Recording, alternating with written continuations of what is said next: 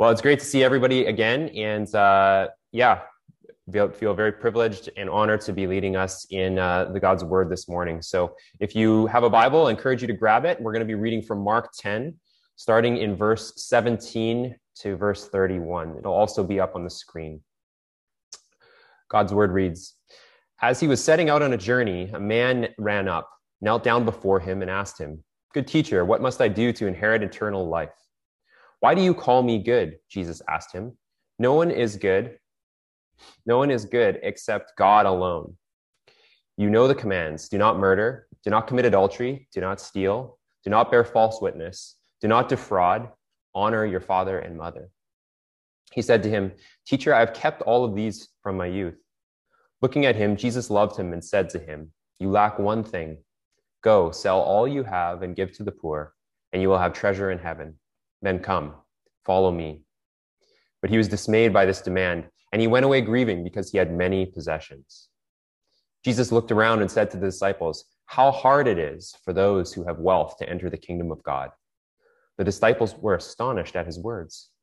Again, Jesus said to them, "Children, how hard it is to enter the kingdom of God. It is easier for a camel to go through the eye of a needle than for a rich person to enter the kingdom of God." They were even more astonished, saying to one another, "Then who can be saved?"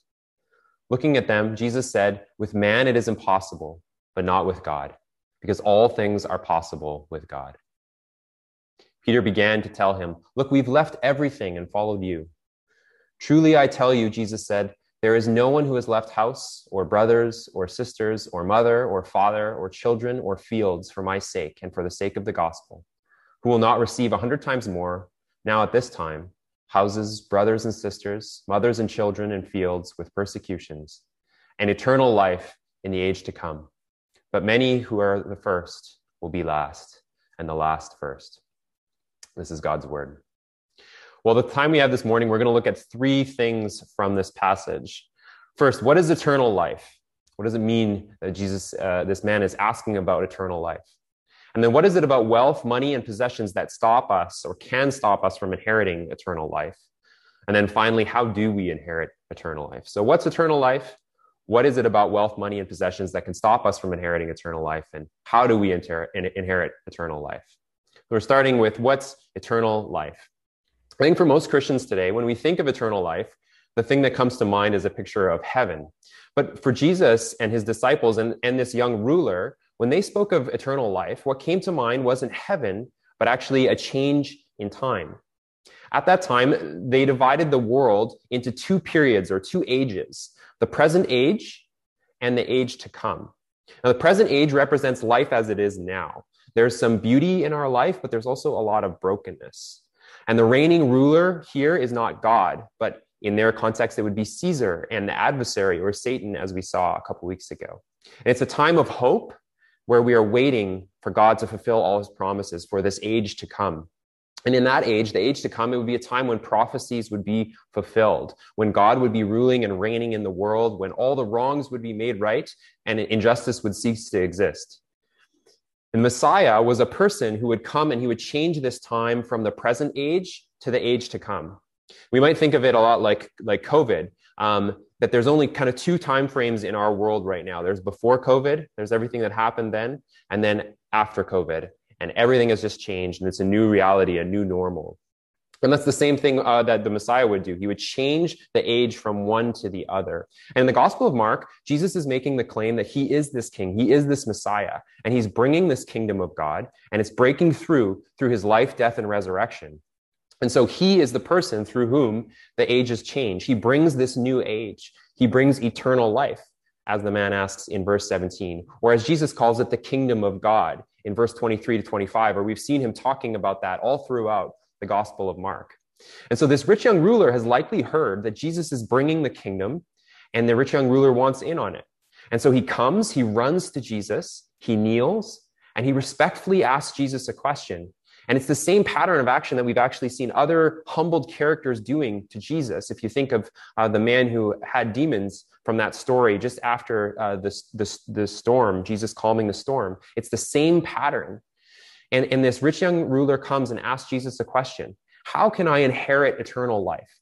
And his idea is thinking that I'm blessed in this current age. I'm blessed now. I have a lot of material possessions. How can I be blessed in the kingdom to come, in the next kingdom? So Jesus gives two sets of responses. Let's look at his second. Verse 21, Jesus said, looking at him, Jesus loved him and said to him, you lack one thing. Go sell all you have and give to the poor, and you will have treasure in heaven. Then come and follow me. But he was dismayed by this demand, and he went away grieving because he had many possessions. And so the rich young ruler wants to the thing that will help him get into the next age, to inherit eternal life. Jesus says to sell everything you have here. But he's dismayed because he doesn't want to let go because he has many possessions. And so Jesus is teaching us that the wealth and possessions in this present age keep people from following Jesus into this new age and receiving eternal life. Now, before we start talking about this passage, I think we need to do a bit of ground clearing because many of us have baggage when it comes to money and the church, and rightly so. So I want to just mention two things really quickly. First, the focus of this passage isn't about giving more money to the church. If you take a look and you notice, Jesus asked the man to sell everything he has and give his money to the poor, not to the church. So this isn't a pledge drive for our church. This isn't about me getting a larger salary. I was going to make a joke about a white suit, and then I realized I wore a white shirt today. So it's a part of a white suit. But we're not going in that direction. And if you're wondering about tithing, we actually dealt with that in the Rule of Life series. And you can, if you don't remember, you can go listen to that and look online about that. The passage that we talked about states that you should decide what you should give to the God's mission and ministry through the church. And then you should give generously and cheerfully. So this is about money, but it's not a direct plea to give more money to the church. Secondly, I just want to mention that our church family is actually extremely generous. 85% of the people that we surveyed at our AGMs said that they are practicing monthly financial giving. That's a very high amount. Our benevolence count is doing really, really well. And so I know many of us too, from talking to you, support ministries and people outside of our church on top of what you give to our church. So please don't hear me trying to say that this, or trying to make you feel guilty at all in any way. There's not any desire to come down on us as if we're not giving and we need to give more to the church. All of us in leadership at the church have a massive heart of thankfulness and are so grateful for the generosity of our community. But despite the awkwardness of the topic, I think it's really important that we wrestle with what Jesus is saying for two reasons. The first is that Jesus seems to talk a lot about money. The church in the West is very obsessed with talking about sex, maybe similar to our culture, but Jesus actually talks about money 10 times more than he talks about sex. And even the passages that don't directly reference money often relate to money for Jesus. So we've looked at just a few in the last couple of weeks. So if you remember back to Mark 1, we talked about the call of the disciples, where he says, come follow me and I will make you into fishers of people. He's asking them to leave their boats, which is their livelihood. That is their jobs. That is where they earn their finances from. That's their inheritance. The parable of the soils that we looked at a couple of weeks ago, that's not just a farming metaphor, but it's an economic metaphor. Those people were likely, many of them were farmers. That's how they earned their living. And so using seeds and growth and fruitfulness was not just about farming, but about finances. And it's very similar to how our money works today. It's linked to everything in our world. So Jesus talks a lot about money. Also, in a series about learning to follow the king and receive the kingdom, Jesus is saying that our focus on our possessions and money right now actually stop us from receiving the kingdom and following him, being part of the kingdom of God. And so we need to talk about it. So what is it specifically about wealth, money, and possessions that can stop us from inheriting eternal life? We learned three things from this passage. Let's just go through them. The first is there's a tendency to be generic and not specific when it comes to our wealth. We have a tendency to be general or generic and not specific when it comes to our wealth. Let's look again at the passage. Jesus meets a lot of characters in the Gospel of Mark, and he has the same invitation to them. Come, repent, leave your ways, and follow me. And this is the first person that we've seen and the only person that Jesus asks to sell everything. So why is that? Why this man? Well, one of the reasons is because Jesus actually knows the inner workings of his heart and his mind, where his true allegiances lie. And at the moment where the young man feels challenged by Jesus, most challenged, is when Jesus moves from general to specific. Watch what happens. Watch what Jesus does. It's actually very fascinating in the passage.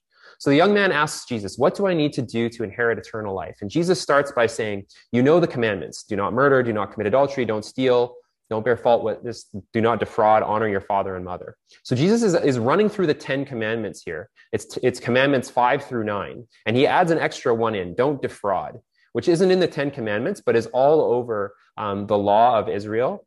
And is very important. If someone has a lot of money, Jesus is saying, don't gain your money by defrauding others. But the invitation from Jesus is very generic here. It's just the 10 commandments. And the response the man gives is also generic. Teacher, I've kept all of these from my youth. It's been another week without murdering anyone. And it's just a general answer to the question. But then in the second half of Jesus' response to him, he gets very specific. He continues to give the rest of the 10 commandments, but he does it in a very specific way. So when emphasizing commandments 1 and 2, Jesus doesn't say, don't have other gods besides me and don't make idols. Jesus asks him a very specific question. He says, if you want to show me that you don't have other gods, then worship me by selling all you have. Divest yourself and let go of all your possessions. Let's see if it's not a god to you. It's a very specific request into this man's life. When Jesus gives him command number 3, which is don't take the name of the Lord in vain, Jesus doesn't do it in a general way, but gives a very personal challenge. He says, don't misuse my name by associating with wealth in this present age, but come and follow me in the path of downward mobility and learn what it's like to bear the name of the suffering God, who, although rich, became poor. Come and be with me. Remember this invitation to follow. It's the same invitation to this man. And when he's talking about commandment 10, instead of just saying, don't covet, Jesus says specifically, prove that you don't build your identity on anything by becoming downwardly mobile.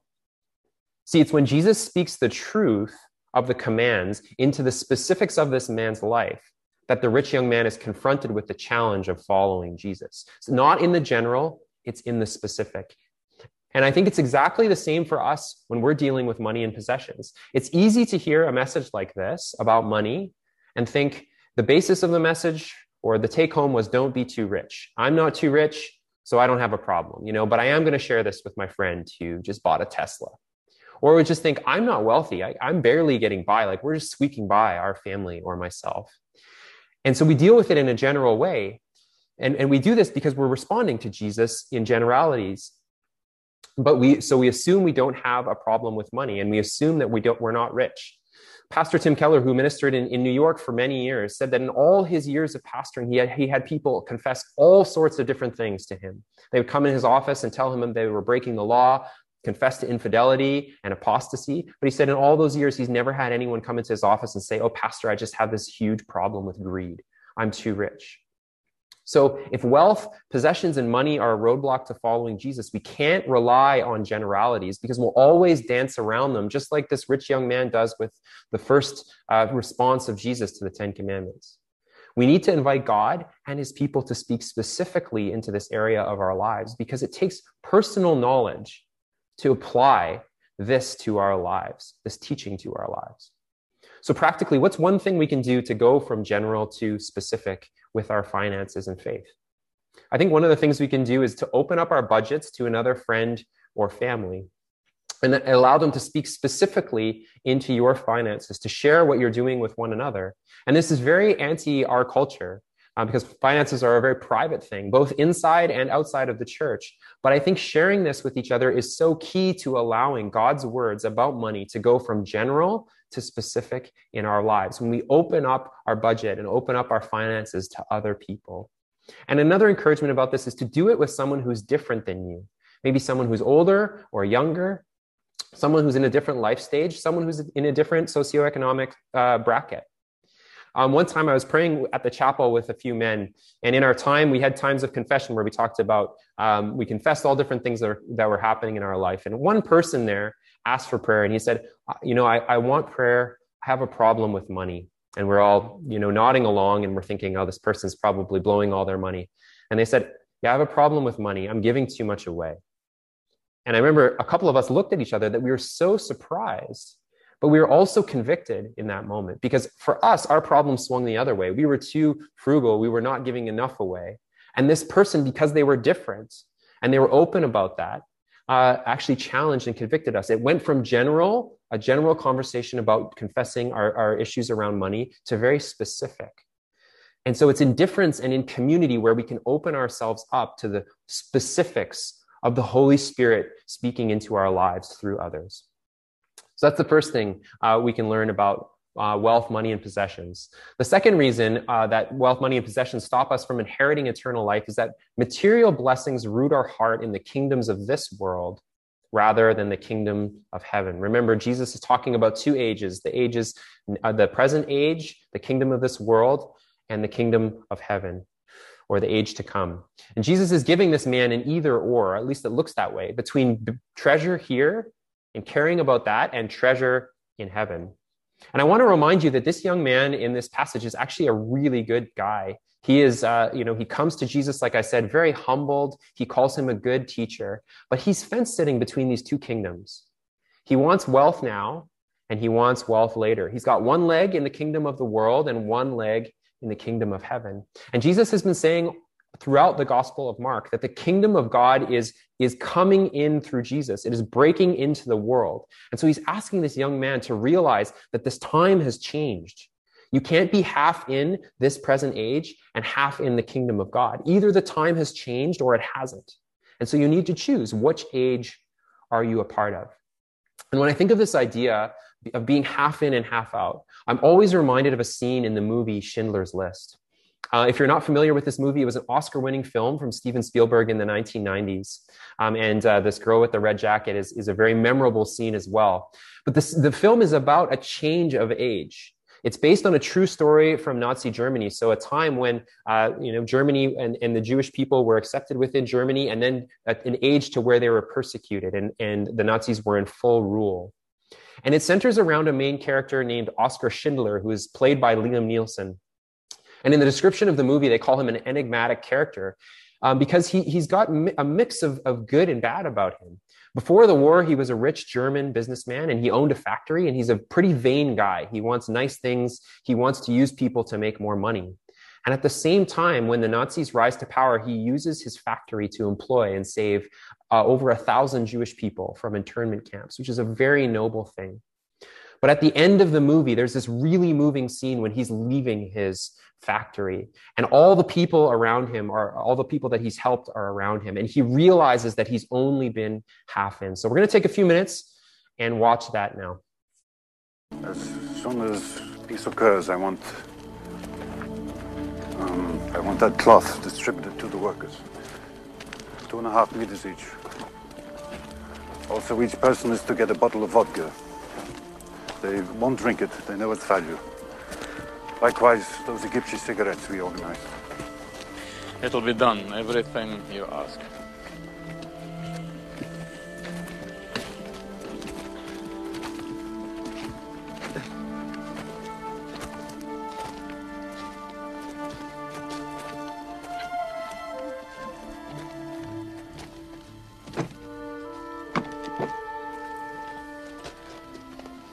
We've written a letter trying to explain things in case you were captured. Every worker has signed it.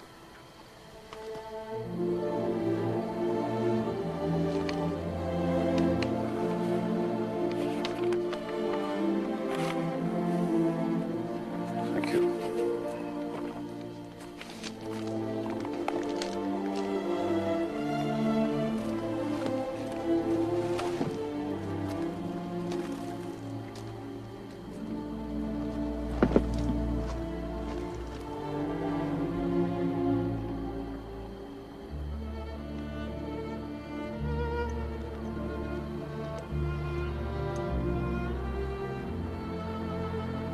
Hebrew from the Talmud. It says, whoever saves one life saves the world entire.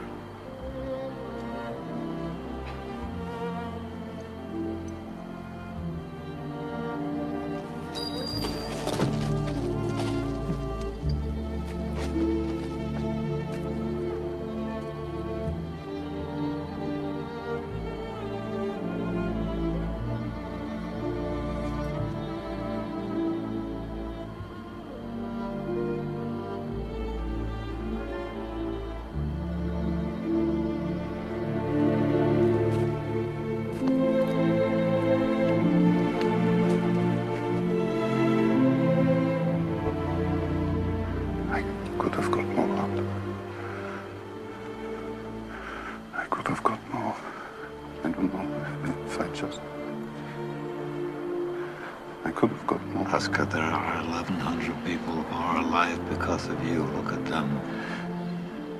If I'd made more money.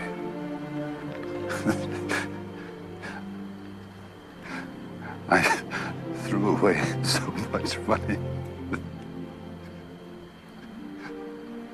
You have no idea. If I just... There will be generations because of what you did. I didn't do enough. You did so much.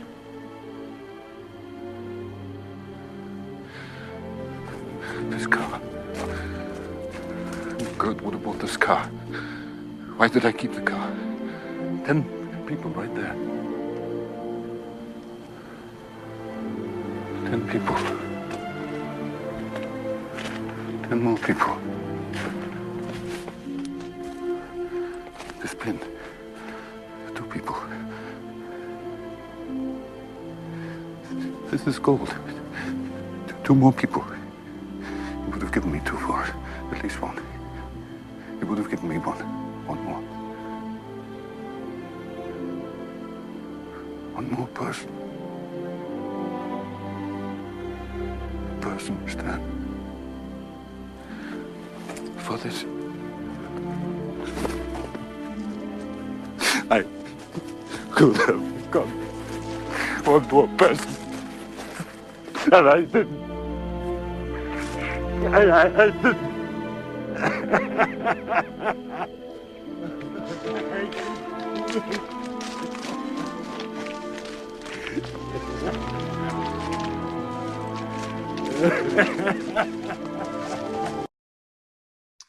So very, very moving film. And I encourage you, if you want to, if you've never seen it, it's a great film to watch. Probably not great for children, but a very moving film and a very moving scene. And it's this moment where he puts on the ring that he realizes that the age has changed. That he was even at the start of the clip, he's worrying about getting vodka and cigarettes for his workers and giving it to them. But as he puts on the ring, he sees that he's entered into a new age. It dawns on him that he could have done more, that he's held back. And he sees the value of all these other lives and just the value of one single person. That he valued stuff, things that only matter in the past age over things that matter in the new age. Jesus says something very similar in Matthew 6:21. He says, where your treasure is, there your heart will also be.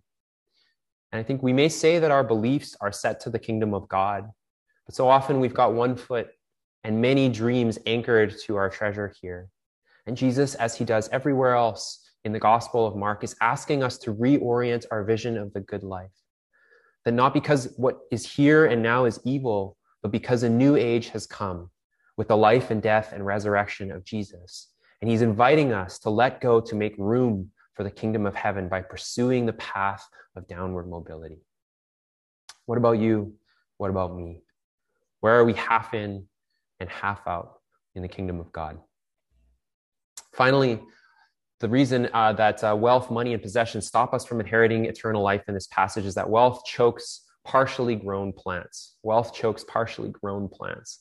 For this, I'm going to go back to the parable of the soils. If you remember, there are 6 soils in that passage, and 3 of them are fruitful and 3 of them are unfruitful. And one of the unfruitful soils is a choked out soil. Jesus says in Mark 4, others are like seed sown among thorns.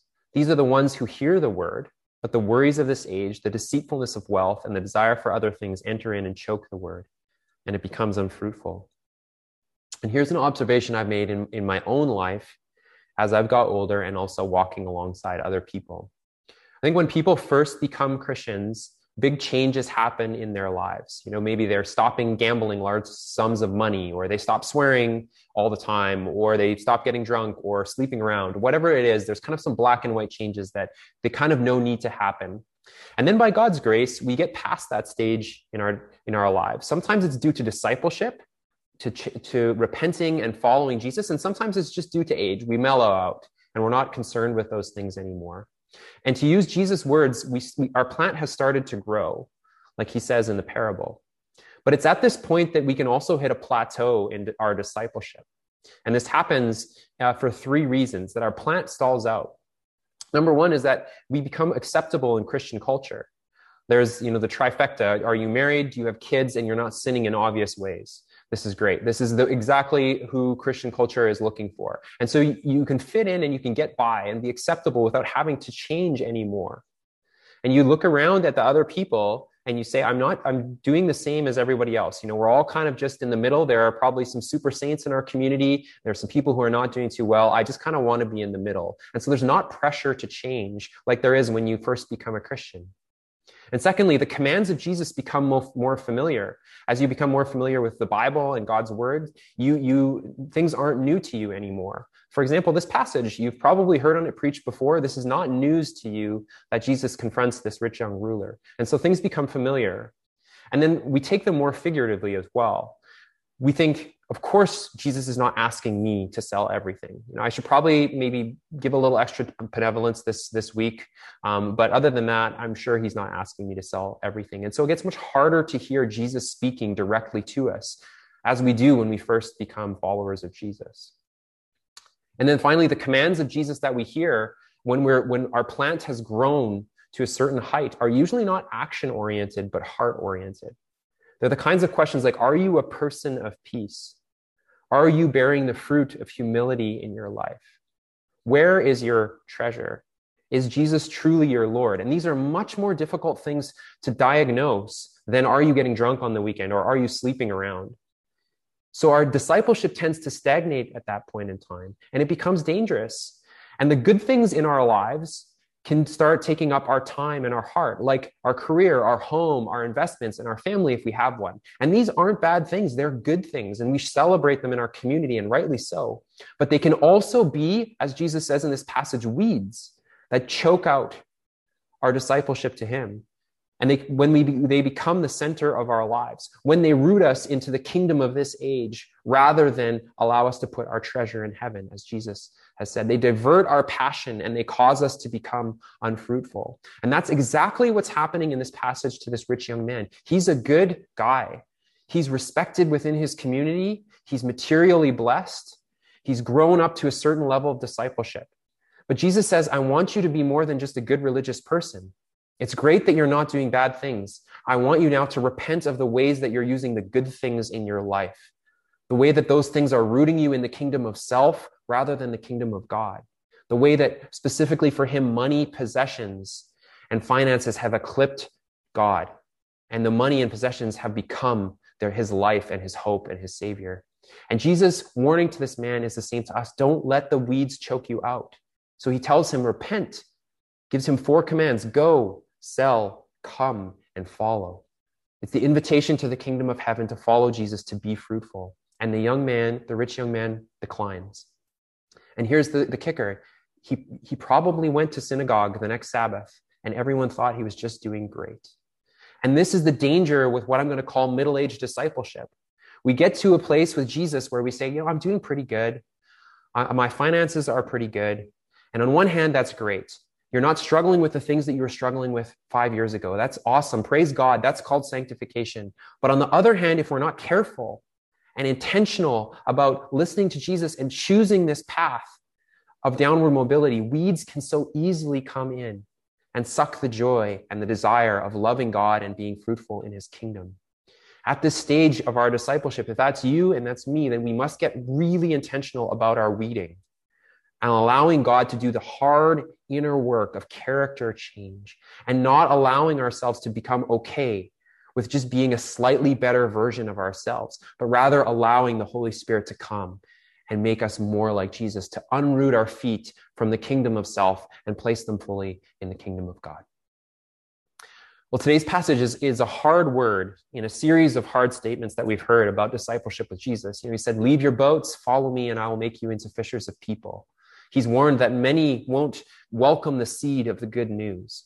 He's asked us to become like nobodies in becoming children. And it says that's essential for following him. And then today he's saying, don't let money keep you from following Jesus. You can't have one foot in and one foot out. And at this point, you might respond by saying, boy, discipleship and receiving the kingdom, inheriting eternal life is really, really hard. This is how it feels for the rich young man. It says he was grieved. He was grieved like he was losing something, like he was grieving someone who had died. And the disciples are also astonished And it says they were even very astonished after Jesus repeats that the rich won't enter the kingdom of heaven. And they say, who then can be saved? So discipleship is hard. But Jesus actually raises them one more. He says, following me is not hard. It's actually impossible. It says, looking at them, Jesus said, with man, it is impossible. So Jesus is straight up. Salvation is actually completely impossible with man. It's impossible for us to give up enough to receive eternal life. And there's nothing we can do to be a part of this new age, this breaking in kingdom. But Jesus continues. He says, but not with God. With man, it's impossible, but not with God, because all things are possible with God. And the invitation to this new thing that God is doing in the world can only come through Jesus. It's beyond our abilities, but Jesus will open the door through the giving of himself. He's the one who fully divests himself of all things. Remember, he follows this pattern. Although X, not Y, but Z. Although the Son of God, not riches, but poor. And he became the perfect disciple who walks to the cross and gives his life, the most valuable thing, for the ransom of many. He is the true rich young ruler who let go of all his possessions to free us from the dark powers, and also the way that money has a hold of us, to ransom us so that we can be free and so that we can inherit the kingdom of God. So Jesus has made a way for us. We've seen this already. We spent the majority of our time in the Gospel of Mark looking at Jesus and what he's done through his life, death, and resurrection. And for us to inherit and participate in the kingdom of God, something the selling of all of our possessions couldn't do. So we need to remember that and be grateful and thankful that through Jesus, the impossible is possible. We're able to join him in this new age. But let's also hear his hard call to follow. And let's continue to weed our lives so that we may be fruitful. Let's continue to unanchor our hearts from the world so that we can anchor our hope in the kingdom of heaven. And let's allow others into our lives so that we can move God's word from being general to specific, specifically preached into our lives. I'm going to close with a blessing for those of us who choose to take this path. Peter begins to tell him, look, we have left everything and followed you. Remember, they have taken, they've left their family, their boat, their inheritance, their money, their work, and followed Jesus. And Jesus says to them, truly, I tell you, there's no one who has left house or brothers or sisters or mother or father or children or field for my sake and for the sake of the gospel, who will not receive 100 times more, now at this time, houses, brothers and sisters, mothers and children, and fields with persecutions and eternal life in the age to come. But many who are first will be last, and last first. Join me as we close in prayer. God, as I mentioned, this is a very hard teaching. And so I pray that all of us will hear this couched in your sacrifice for us, that you came, you gave your life for each one of us to ransom us from the dark powers and from all the things that keep us in this present age. And so I pray that we would give us a great desire for fruitfulness in our lives. I pray that we would be a community that allows each other in order to move your word from general to specific in our time and in our lives. We pray that you would take our feet and unroot them from other kingdoms and put them into yours. We ask for a vision of that would hold us fast, that we wouldn't stay to just being middle-aged Christian, but we would come and we would continue to follow you with the passion that we've always had. So continue to make us into a people as we come before you, we worship together with music. We ask that you would continue to form us more into the likeness of your Son. We pray these things in the name of Christ. Amen.